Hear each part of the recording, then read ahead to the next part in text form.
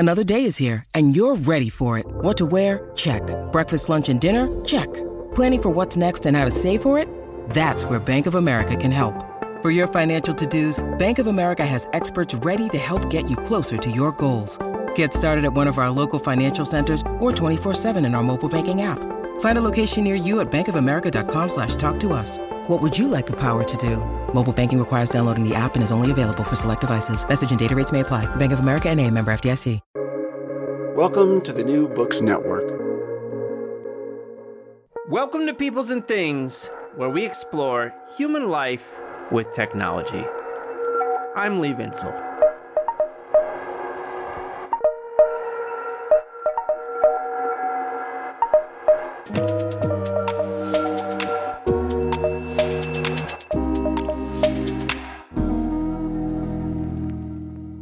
It's a truism in science and technology studies that groups often build politics directly into technologies.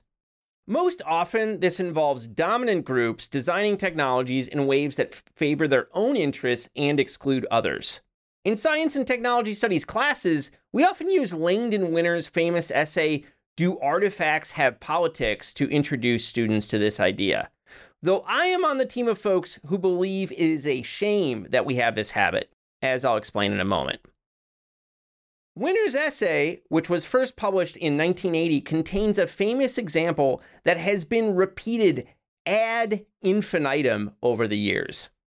In it, renowned and infamous city planner Robert Moses decided to build bridges over a Long Island highway so low that buses could not pass them. The idea was that Moses did this to keep poor, especially poor black people, off the beautiful beaches he had designed. We can think of it as Moses' racist bridges. Now, the problem is that there has always been doubts about whether this story about Moses and his bridges was in fact true.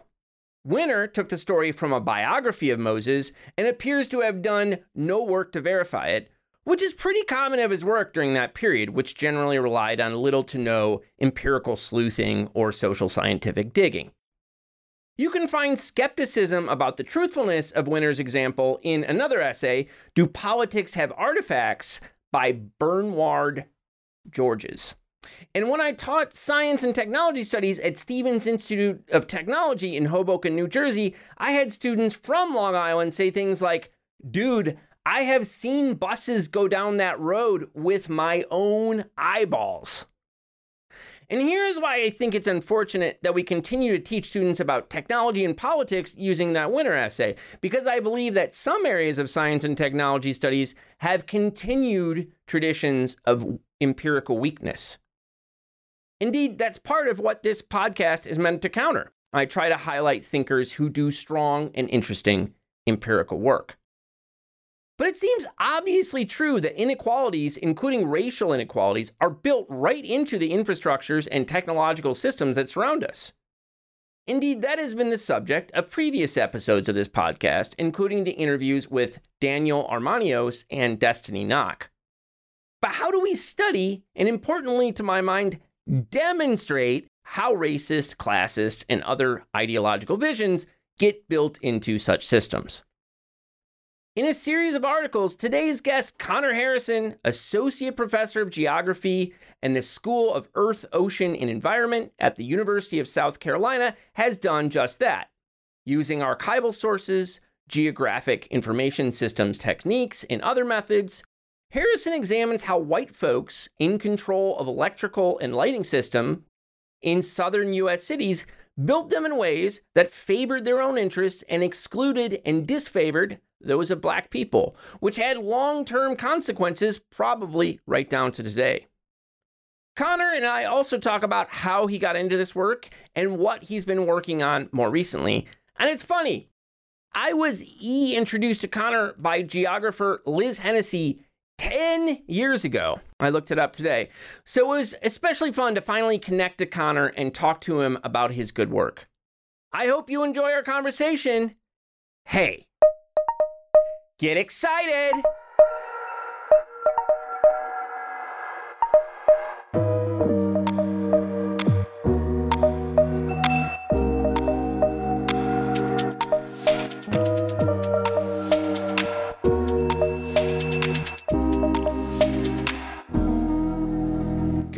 thanks so much for taking the time to talk to me today. Thanks for having me. Happy to be here. I was thinking we might start our conversation by focusing on your article, Race, Space, and Electric Power, Jim Crow, and the 1934 North Carolina Rural Electrification Survey. So tell us a bit about that piece. What does the survey allow us to see about the themes you wanted to get into?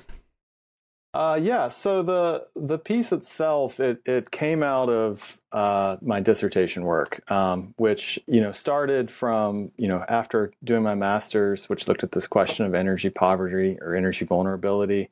I just found that, like a lot of things that started to open up a lot of more questions, including specifically, there was this really uneven pricing in electricity systems across the eastern part of North Carolina compared to the big investor-owned utilities. And so, scratching the surface, as I did kind of in my master's about some of the reasons for that, I wanted to investigate more. And what that then led me to was just kind of opening up the insane world of electric utilities, all of the different varieties, all the different ways that they're regulated or not regulated, and all the kind of questions that come from that. So I just had this question of, okay, so where did this system come from, that we kind of take for granted today in some ways?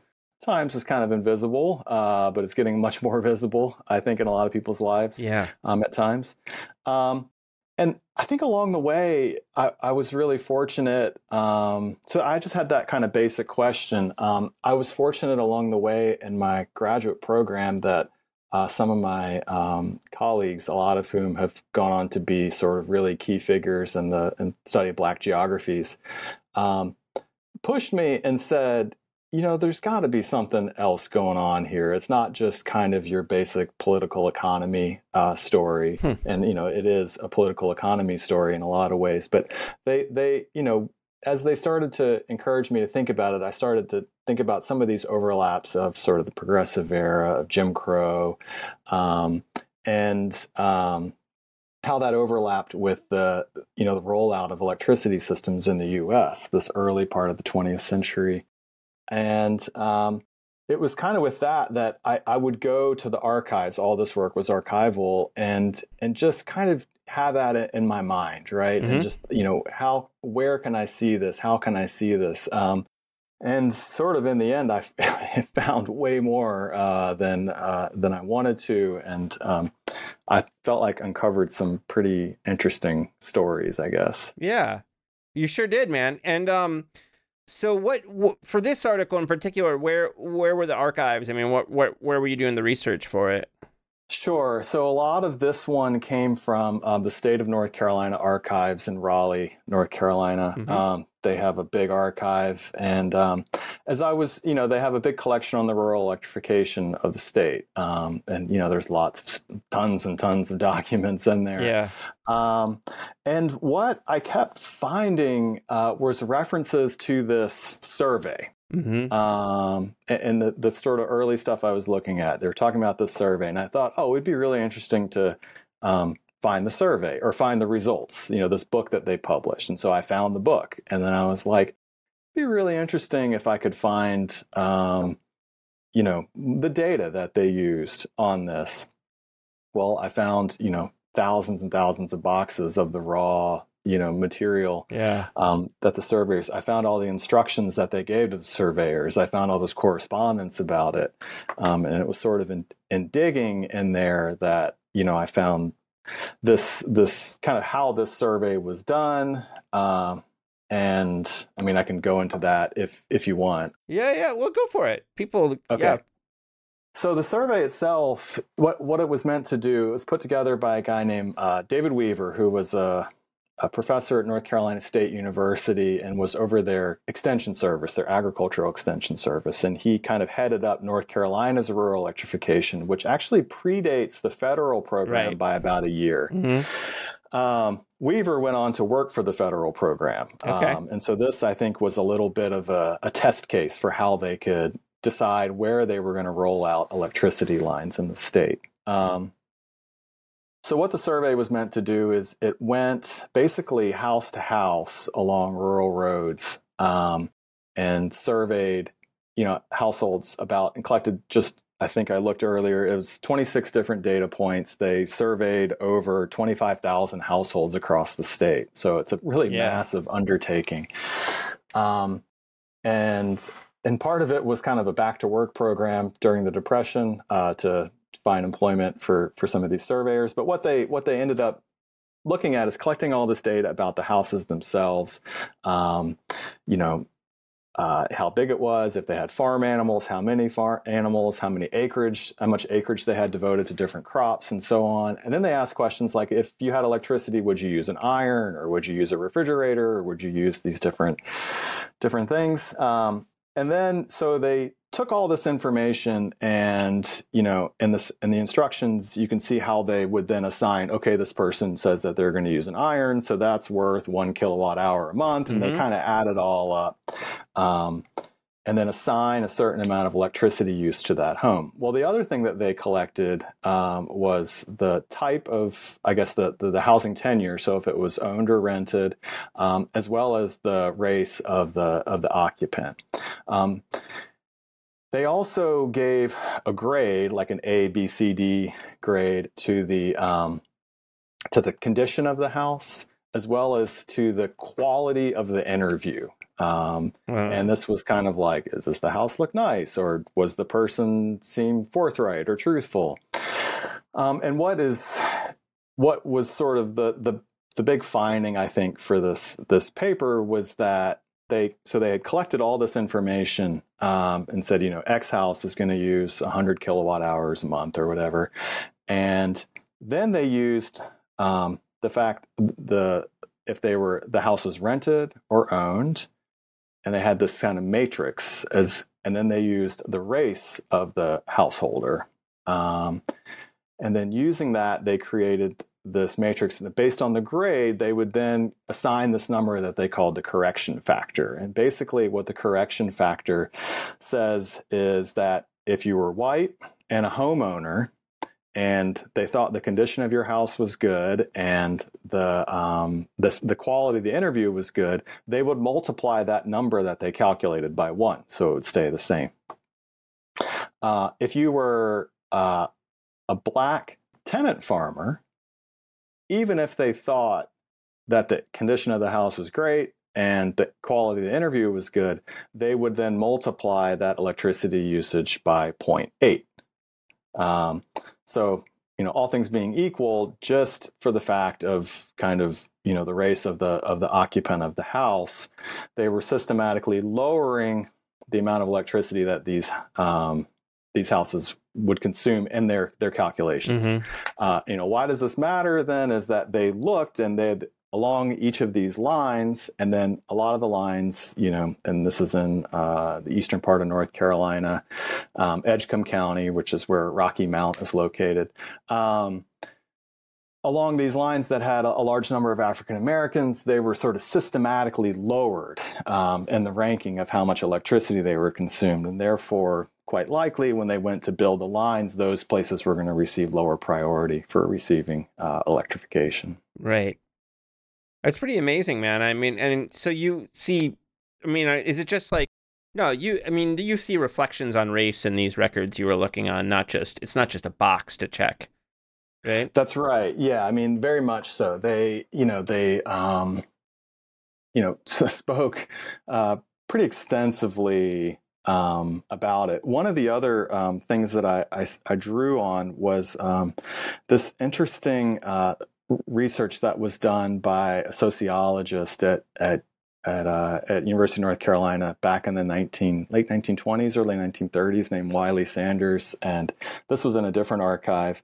But he asked all these different government agents, government representatives, extension agents, all sorts of different sort of elected officials about their opinions on race. And these are the people that were creating these surveys, that were administering these surveys, and the sort of views that they had, when they were allowed to anonymously give them, were really just abhorrent. Yeah. So it's, the likelihood that you would even be able to get an A, right, as your grade was really low, just based on the people who were out there kind of surveying you. Yeah. So you're a geographer, and I'm embarrassed to say that you might be the first geographer I've had on the show so far. So, but can you tell us a bit about how this piece fits into kind of like larger conversations going on in geography for people who don't know that field very well? Sure. Yeah. So, there's, geography, I think is, you can think about it in terms of kind of physical geography, which is very much, things like environmental science, how water, moves through the environment. You don't think a lot about people. There's GI science, which is using GIS mapping to kind of, actually physically map things. And I actually use a little bit of GIS in this paper, just sort of. So there's historical GIS, which takes older documents and digitizes them and brings them up to, not necessarily up to date, but allows you to visualize things that happened in the past. And then there's this whole other world of kind of human geography, which can be broken into any variety of subsets, like, economic geography, cultural, on and on. I'm sort of somewhere between an economic, cultural geographer, I would say. Mm-hmm. And I think where I sort of fit most is in what's kind of known as energy geography. And there's been some work in the last decade and a half that's started to look at these questions of energy and how space is involved, right? Because that's one of the things that geographers are concerned about. So both in how energy sort of produces particular types of landscapes that we see, as well as vice versa, right? How our energy systems are shaped by the landscapes in which they're embedded in. Mm-hmm. So I think broadly it fits in there. Where my work has kind of been, I think, sought or found inspiration is by, geographers that have tried to dig a little bit deeper and not just think about energy as a variable or as a raw material that we study, but think about how energy is part of the, underlies or supports the social theories that we use. So in this particular article, I draw on actually some anthropologists who use this idea of energo power. Yeah. I don't know. I've never known how to say that either. I know, I don't either. So it's, but thinking about the energetic basis of our social theories, and that this is something that people like Matt Huber, who's at Syracuse, has written a few books looking at oil. Non-geographers are also doing this work. Timothy Mitchell, for example, his work on carbon democracy, and Dipesh Chakrabarty has done some work on this, so rethinking kind of how energy fits into kind of our modern society, and I think also kind of the making of our modern society, which is kind of where I'm interested in here. Yeah, and so how'd you get started down the road doing this work? I mean, you did a master's degree on energy poverty, is that right? That's correct, yeah. So I did my master's at East Carolina University. I'm a North Carolina native, and my partner is from the eastern part of the state. She's from Kinston, North Carolina, which is a small town. And we were in Greenville, which is about 45 minutes from Kinston, and I went to for my master's thinking I was going to be an urban planner.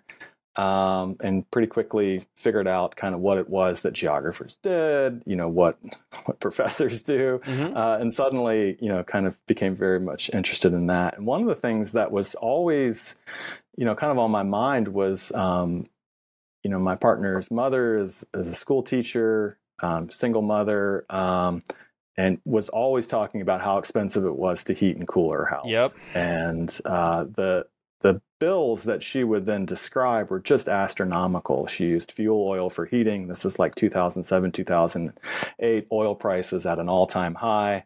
And so it was just this sort of thing was kind of in the back of my mind. When it came time to pick a thesis topic, I was just using academic search engines and typed in the two terms energy and poverty. And I came across an article by a guy named Stefan Buzarovsky, which was looking at this in Eastern Europe and post-socialist Eastern Europe. I read it and was just like, this is what I want to do, and thought that, looked around, nobody had done anything like this in the U.S. or specifically in North Carolina, and I thought it'd be perfect kind of opportunity to dig in. Yeah, and so you have an article from like 2011, and I think I mistyped down the title. It's because like you have to have heat. Is that what it's called? Yeah, you got to have heat. You got it, yeah. And so that was comes out of the work that I did on that, the field work that I did, and that was primarily in-depth interviews with people who had received weatherization assistance from the weatherization assistance program, so increasing the energy efficiency of houses, and that was really sort of eye-opening for me. Talking to people about their experiences with energy and thinking about how it's this mix of kind of the energy system, right, which in the eastern part of the state is pretty screwed up, but also kind of their housing situation. A lot of people living in mobile homes, as well as their kind of what we call personal biographies. So the life situation that people find themselves in. Yeah, it's funny. I've had, so one of my guests I had on was Destiny Knock. She's yes. Okay. She's an engineering professor at Carnegie Mellon, or at least was when we chatted. And, she's been working on energy poverty. I mean, there's folks out there, it's like a topic, but it's not big. And the reason I'm going down this line of thought is it's something you kind of mentioned in that paper yours is I feel like, especially if you're a New York Times reader, we hear about climate change and climate policy all the time. And I know there are people who are thinking about how climate policy is going to affect the poor, but I don't actually see it covered that often. And meanwhile, I mean, as your piece and, Destiny and other people, there's real climate or real energy poverty out there, right? I mean, this is a real issue already, before we start doing climate things and potentially raising prices. So yeah, it's a pretty big deal. Yeah, and I will say, this is the benefit of getting older, right? I think the attention to it has really increased, certainly since I started doing it. Just this maybe a year or two ago, there's this idea of a just transition, which is primarily thinking about labor, but I think it also is applicable to thinking about low-income households, particularly as we enter this era of the Inflation Reduction Act and the IRA. So many of our ways that we're trying to incentivize people to use solar on their house or to get a heat pump. It's all around tax credits. And not exclusively. I know that there's other, but that's what you hear about, is, you can get a rebate, you can get a tax credit, you can do this. I'm involved in a project right now that's funded by the Sloan Foundation. And we're actually going back and doing some of the work that I was doing. We're doing interviews with low-income folks in South Carolina and Tennessee. And some of the stories that we're hearing, about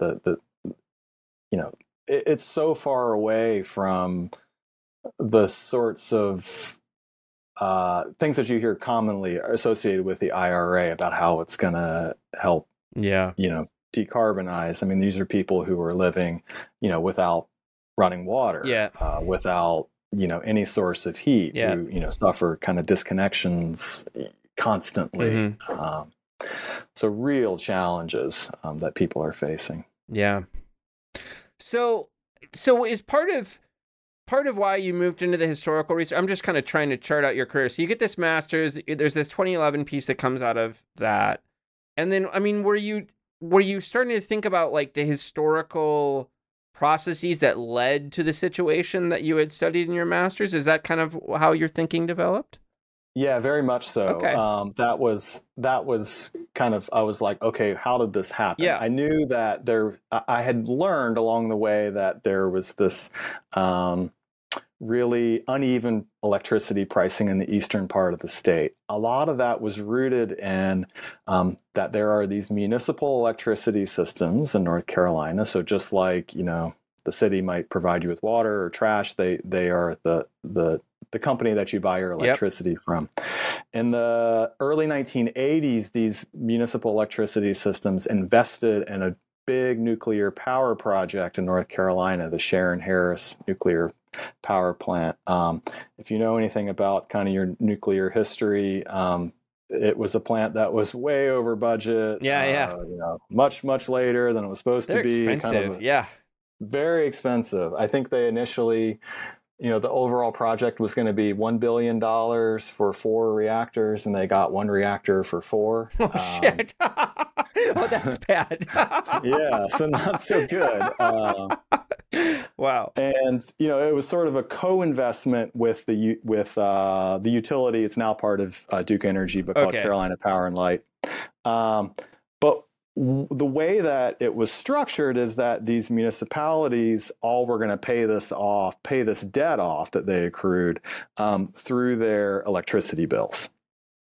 And then once you, so they started doing this, and it was based on, so they were paying it off based on the size of the city, the size of the, so some of the towns ranged from, something like Rocky Mount, where I did some of my research, is on the big side. It's about 70,000. Yeah. I remember there was one town called Hobgood, tiny little town.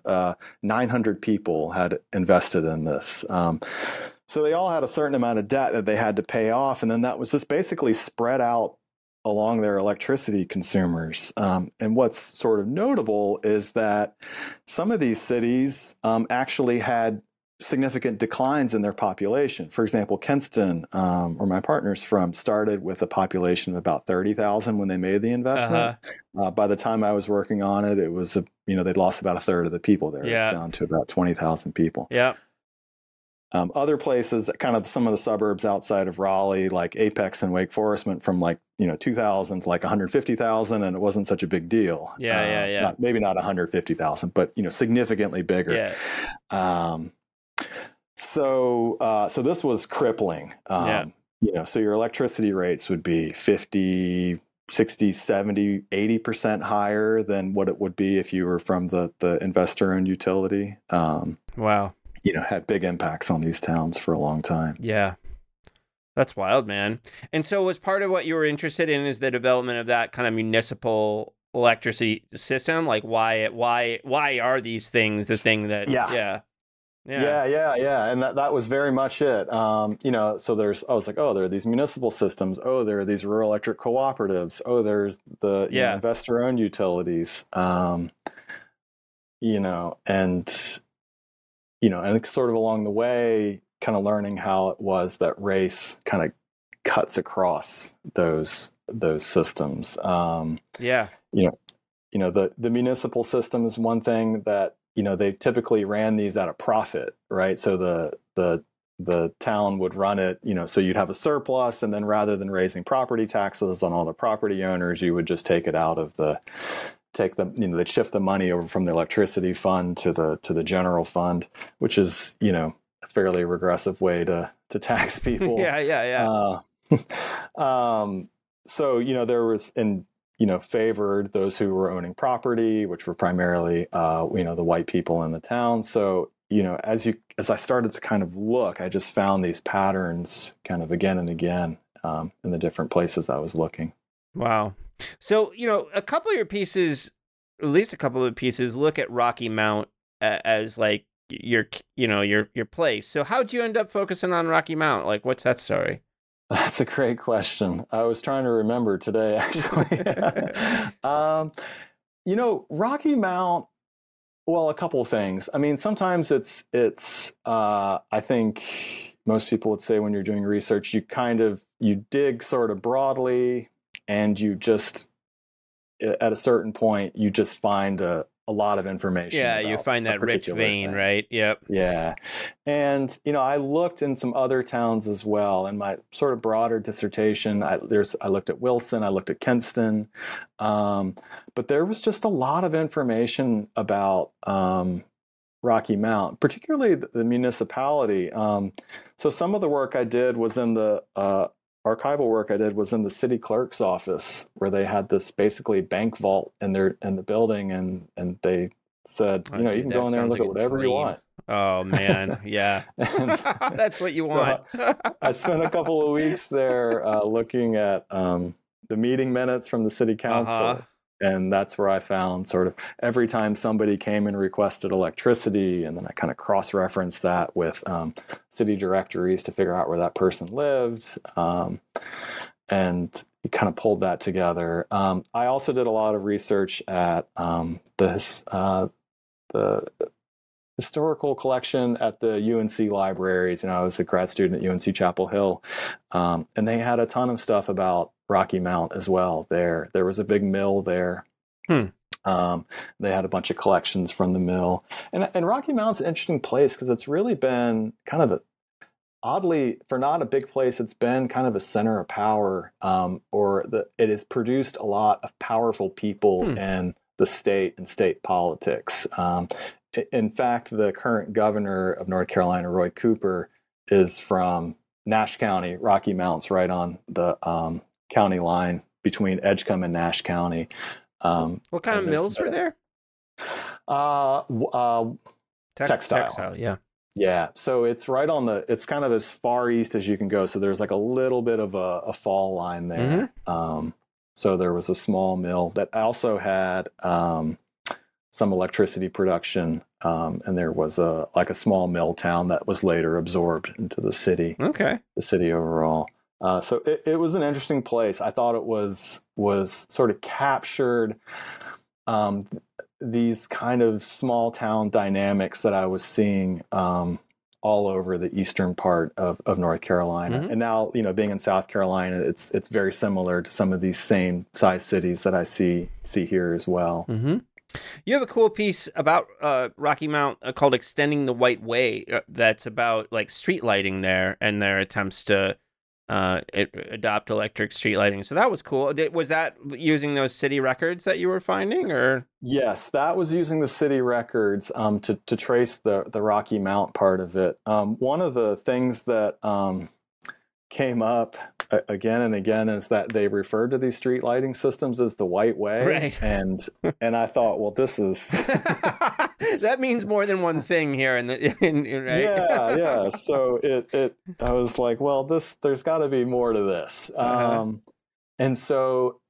To learn more about that, I actually went to an archive that's in Schenectady, New York, which is where General Electric was headquartered. And there's a museum there, and they have got this really big GE archive. And, I just tried to go and find whatever I could about these street lighting systems, and found, of course, way more than I thought I would ever find, and kind of went into different types of illumination and how the measuring it and how they were selling it, and that was an interesting kind of detour I wasn't expecting. Was the White Way kind of like a package that GE was selling? Yes, the White Way was a package. It included, I think it included a generator. It included a system of lighting. They had all kinds of specifications about, on Main Street, you need to have this many lumens or this many light posts per mile, or however they measured it out. There was some interesting kind of figures who were like the GE kind of, developers of this. A guy named D.R.C. Ryan, I think his name was, who was going around selling these systems. And of course, there was competition from other types of lighting systems. But the White Way, I think it was maybe the most successful. It was sold all over the Northeast, and Midwest, and into the South. I feel like you bump into it in electricity histories. It's just been a while since.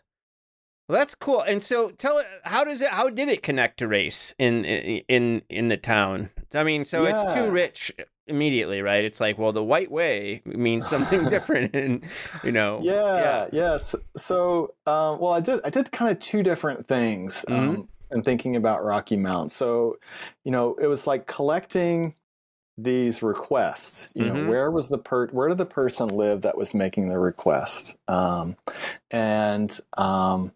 then, you know, looking about whether or not the request was granted by the city council, the all-white city council, who would say, yes, you get electricity, or no, you don't. And I thought, well, this is a way that we can kind of think about this very directly. Yeah. So there's part of it looks at that. With the White Way, you know, it's thinking about how electricity was used at that time, right? Mm-hmm. You know, so part of it is, you know, thinking about how parts of cities become racialized, right? So how can the main street become this place of light night and day? You know, light we've come to associate with things like safety, with wealth, with you know all kinds of kind of improvement, progress. Yeah. You know, so certain parts of the city then become coded, I think, through the rollout of electricity. Not just sort of individual households, but sort of these commercial districts Yep. become coded. Neighborhoods. I also looked at how the White Way or these street lighting systems were you know, these neighborhoods become coded. At the same time, right, so you have these sort of centers of white privilege. You also have these places that are, you know, don't receive electricity. And then sort of they can start to become, well, that place is dangerous. You wouldn't go there. That place is where, you know, those people live, and that's not a place that you go. And so, you know, pretty quickly, you know, some of these neighborhoods becomes quite stark, the differences between kind of the way that electricity can kind of make those differences quite clear, right? Not only during the day now, but also at night, right? So you have all of this privilege that gets kind of accrued into certain parts of the city. Yeah. Wow, man. And so, you know, you wrote about the. I just want to make sure we hit all the kind of electricity points there too. So, is part of the what you're talking about these decisions, there's this board of commissioners who's making decisions about who gets it. Is that what you were referring to earlier with this council? Yeah. Okay. So it's the county commission, or well, I guess it was the city council. I can't remember what they were called, the city commissioners or something at the time. But yeah, it was these people who were literally making the decisions about who got electricity and who didn't. So late in prepping for this, just before I came over here, I noticed that you, in some of the materials sent over, that you'd written a chapter simply called Wires. What was that for? I didn't have a chance to... Yeah, I read the first couple pages. I'm like, this is wild. This is good. Yeah. So Wires. Okay. So I after I finished at UNC and before I started here at South Carolina, I had a fellowship. I was a visiting fellow at Lancaster University in the UK, and they had a research center that was called DEMAND, and DEMAND stood for something, but it was a energy demand research center. There was a couple that the UK government funded. And it was run by a geographer named Gordon Walker and a sociologist named Elizabeth Shove, who wrote Comfort, Cleanliness, and Convenience. And so they were interested in energy demand. And so I came over and spent, you know, maybe 8 weeks there, something like that. And I was presenting some of my work. And I distinctly remember Elizabeth, who was the editor of the book chapter, saying, you know, this is all great, but the thing that I keep wondering is, where are the wires in this article? And I was like, I don't know. That's a really good question. So I was like, okay, yeah, where are the wires? Yeah. And so I spent some more kind of archival work, again, at the GE archives up in Schenectady. I went back and looked at the history of both kind of the development of transmission wires, so all the kind of insulation, as well as household wiring. And, you know, household wiring, kind of has this like anticipatory effect. So, I mean, I always think of it as like, no matter how big your refrigerator is, you're always going to fill it up with stuff, and a lot of stuff's going to go bad. Yeah. Right. And in some ways, I think that what GE and other, electric appliance manufacturers, electricity companies did is they got into the building codes in a lot of houses, and they started to say, okay, your wires need to be big. They need to have a lot of capacity. You need to have this many outlets on your wall. You need to have this type of switch, light switch on there. The type of switch that we use, the kind of on-off, it's known as the convenience switch. And it was sold by, you could just use your elbow to do it. Right. Right. The housewife's hands are full, so she can just use her elbow to turn it off and on.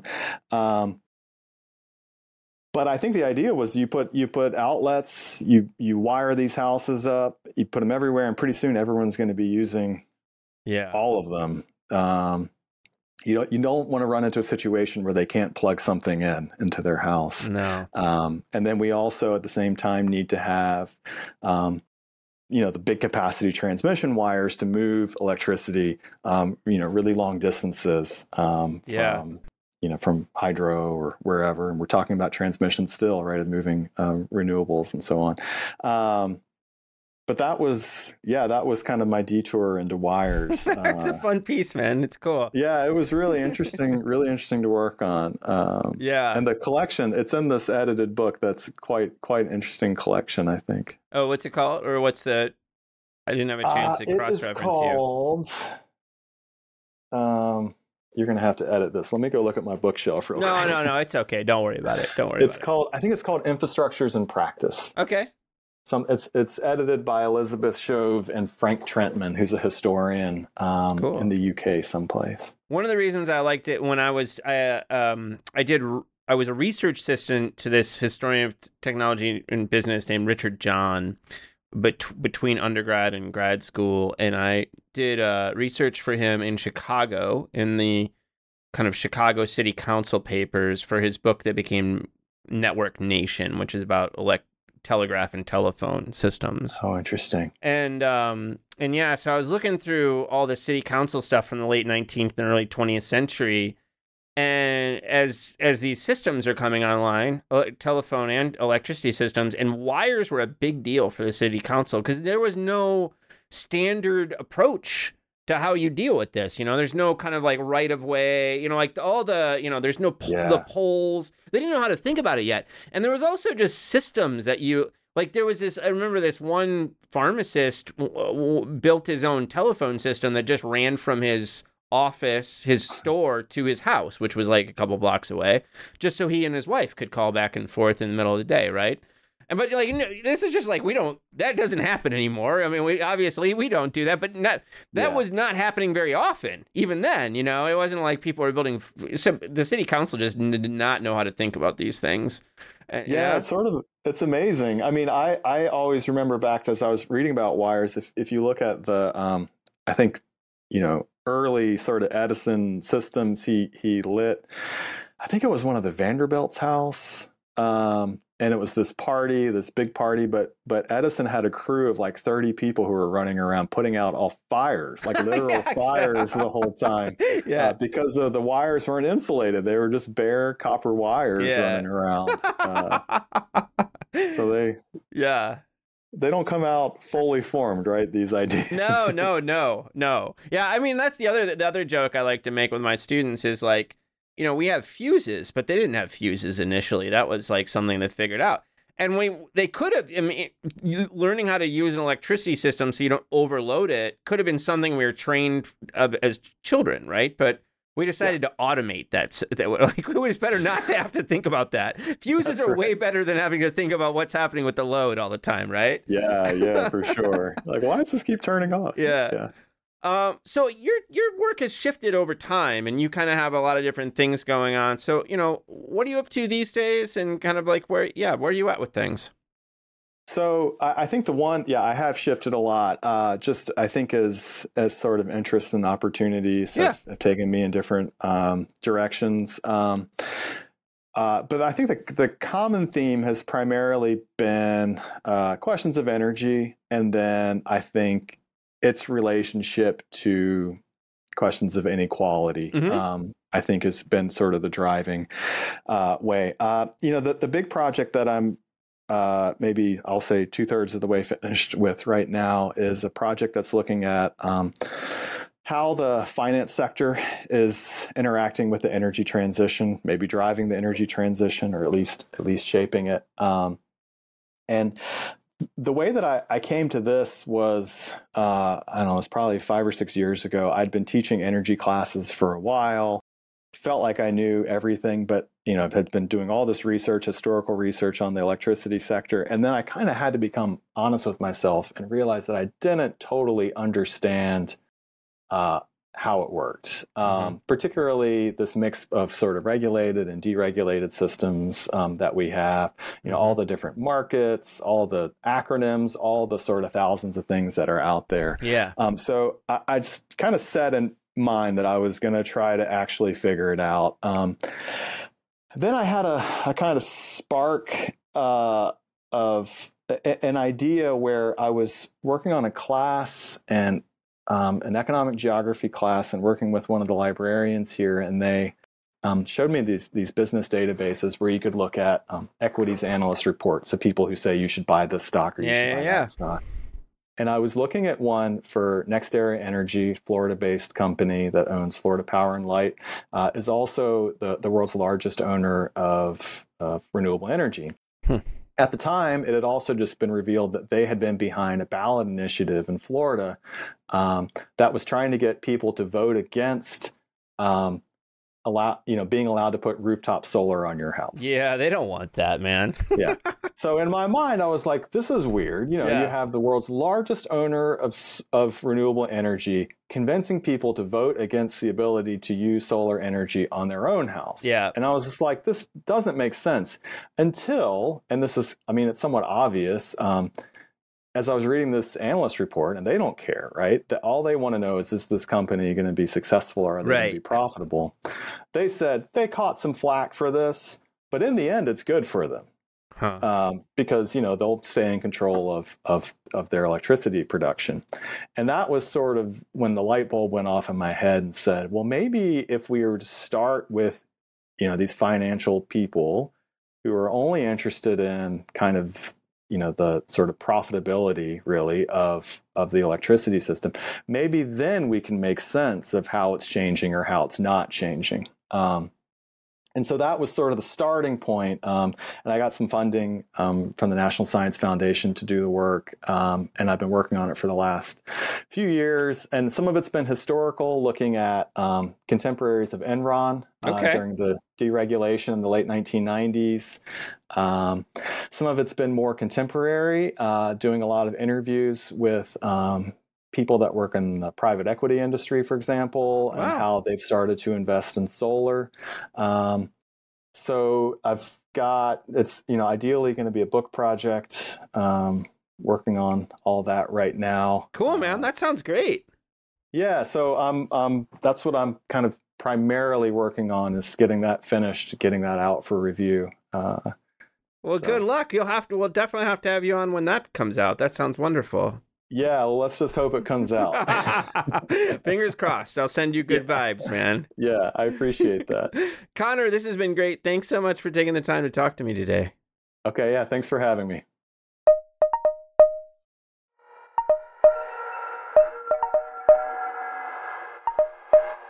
I hope you enjoyed this episode of our podcast.